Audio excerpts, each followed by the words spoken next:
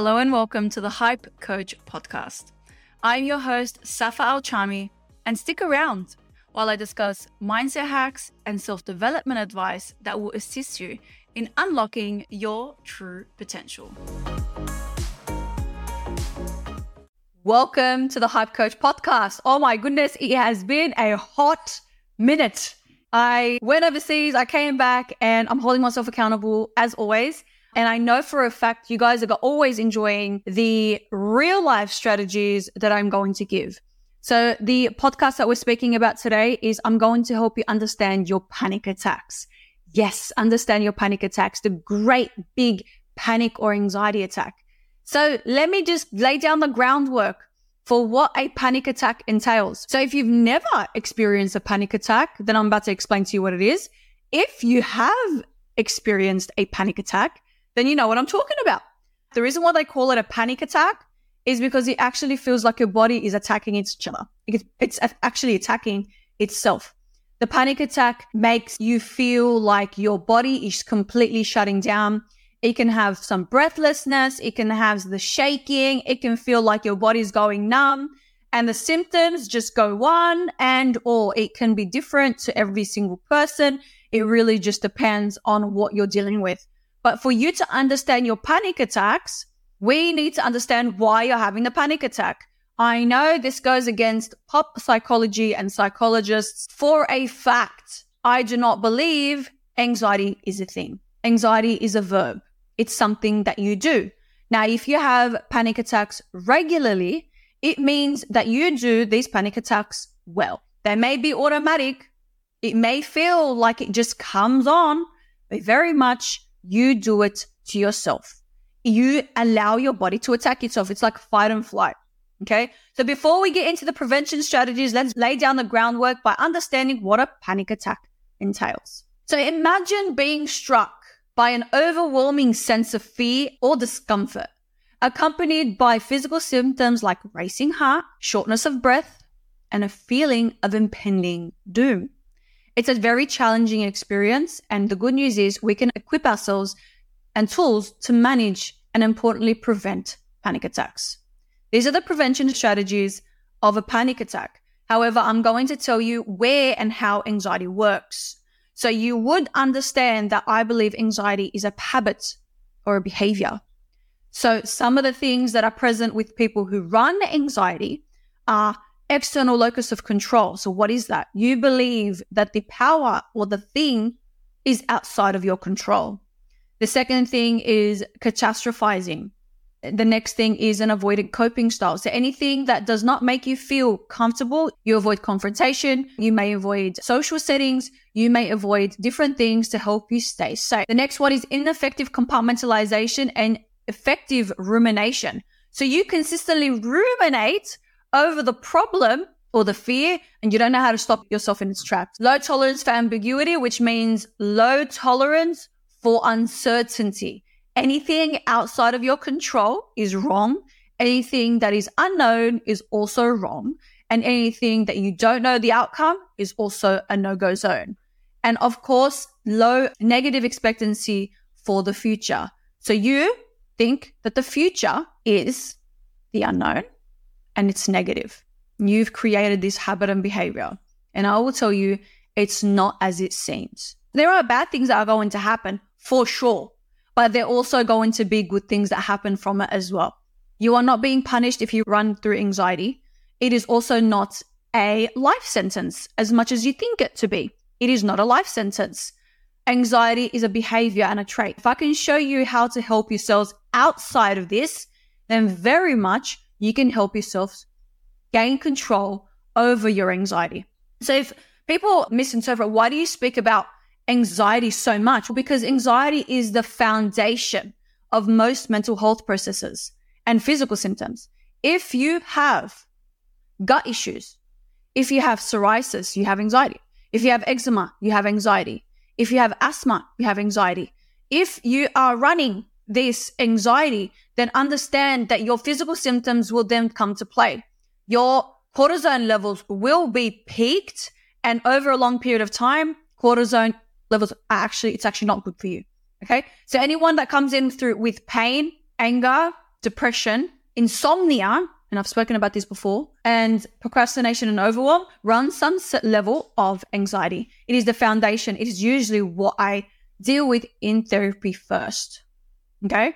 So prevention strategies for your panic or anxiety attacks. Mindfulness and deep breathing.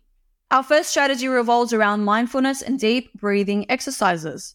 When stress starts to build up, taking a moment to engage in deep breathing and grounding exercises can effectively calm the nervous system, reducing its impact. My take is incorporating some level of physical activity in your routine. When you're doing a physical activity, you teach yourself how to cope effectively. Exercise is actually proven to benefit in reducing anxiety and stress and promoting overall healthier mental state. Whether it's a morning jog, a yoga session, or a high-intensity workout, you need to find an activity that you enjoy. And that's the key. What is one thing that we all do on this earth? We all breathe. It is the central attention focal point. If you can calm your nervous system with breathing, then I don't know why you haven't done it in the first place. Think about the last time you had a panic attack. Think about your posture, how you are breathing. Anyone who's running anxiety is never ever breathing slowly or deeply. You're always doing high, very short breaths. You're telling your brain, shit, we're going to die. Oh my God, I'm going to die. I'm going to get into this car and I'm going to die. If you jump into the car and have anxiety attacks, that's what it is. When you're having a panic attack, your posture is hunched over. You're looking below the horizon. If you're looking at this recording from YouTube or my reels, you know what I'm freaking talking about. Hunched over. It's a defense mechanism. Then you're breathing shallow. You're catastrophizing. Your thoughts are catastrophizing. You think you're going to die, and often you actually tell yourself that, shit, I'm going to die. Freaking shit, I'm going to die. And then that is where the anxiety attack.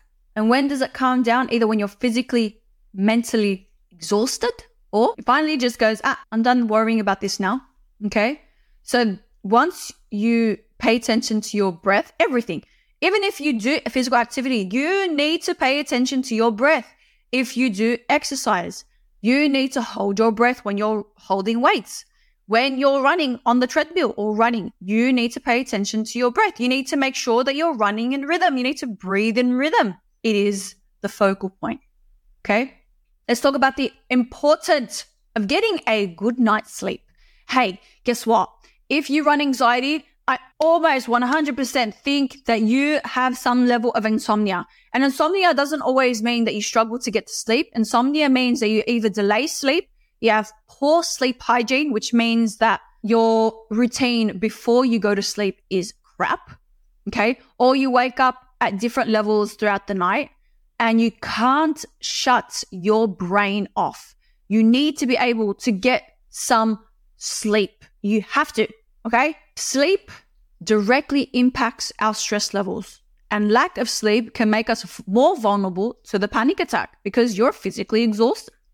Establishing a consistent sleep routine and creating a conducive sleep environment are crucial steps to making your mental health well-being better. If you are jumping onto your phone before you go to bed, imagining you're alerting your brain to be more aware and attentive. Poor sleep hygiene. Are you taking a bath before you go to sleep? Poor sleep hygiene. Do you have to sleep with the TV on? Poor sleep hygiene. This is all about establishing a consistent sleep routine. You should sleep and wake up at a specific amount of time so that way you can work to the best of your ability. And guess what? If you are depressed, you will sleep more because you are avoiding the world. Yeah, I know it's so important to get a good night's sleep. Central, 100%. My personal take on this is create healthy lifestyle choices. When you're balancing a great diet and you don't, listen, okay, I know it sounds great to have caffeine 2 or 3 hours before you go to sleep, but it's not going to help you in the long run. No, we want to have a balanced diet. We want to make sure that we're getting the fiber. We're not having pre-workout before bed. We're not having excessive caffeine before bed. And yes, that actually means Coke or Pepsi or any soft drink. Okay.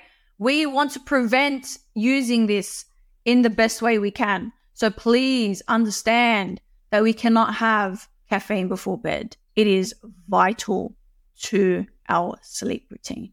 Making sure that we stay hydrated. You should be able to drink at least 2 liters of water a day. If you do not like water, make sure you mix it with something that is hydrating, like collagen or a protein. That is very important. Otherwise, your body is going to fail you because you don't have any water. Okay? And the 5th strategy is seeking professional support. You do what you do so well that you don't even know you're doing it anymore.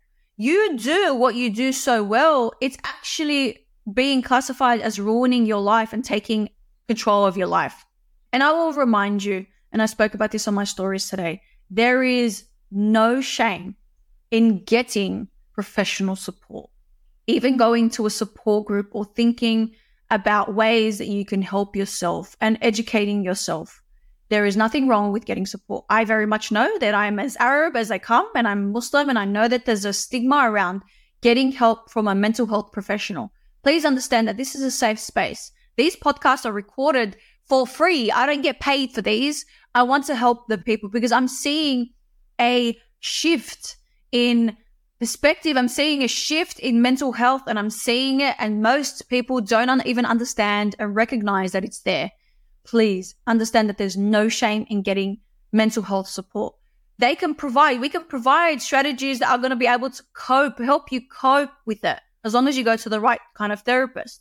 I just told you that you do your habit so well that you don't even know you're doing it anymore. So a mental health professional is going to help you identify why you do what you do and how you can stop it in its tracks. So creating an interrupted habit. So creating an automatic habit, an interruption in the way you do everything.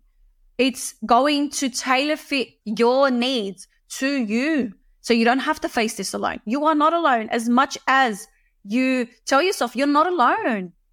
Okay? You might think that you're alone, but there's 7 billion people in the world, and all of us are collectively connected through the world, through the earth. When we put our feet on the floor, we're collectively together as one. That's why when one bleeds, we are all bleeding. You're not alone. As much as you tell yourself let's be honest here, you're not alone.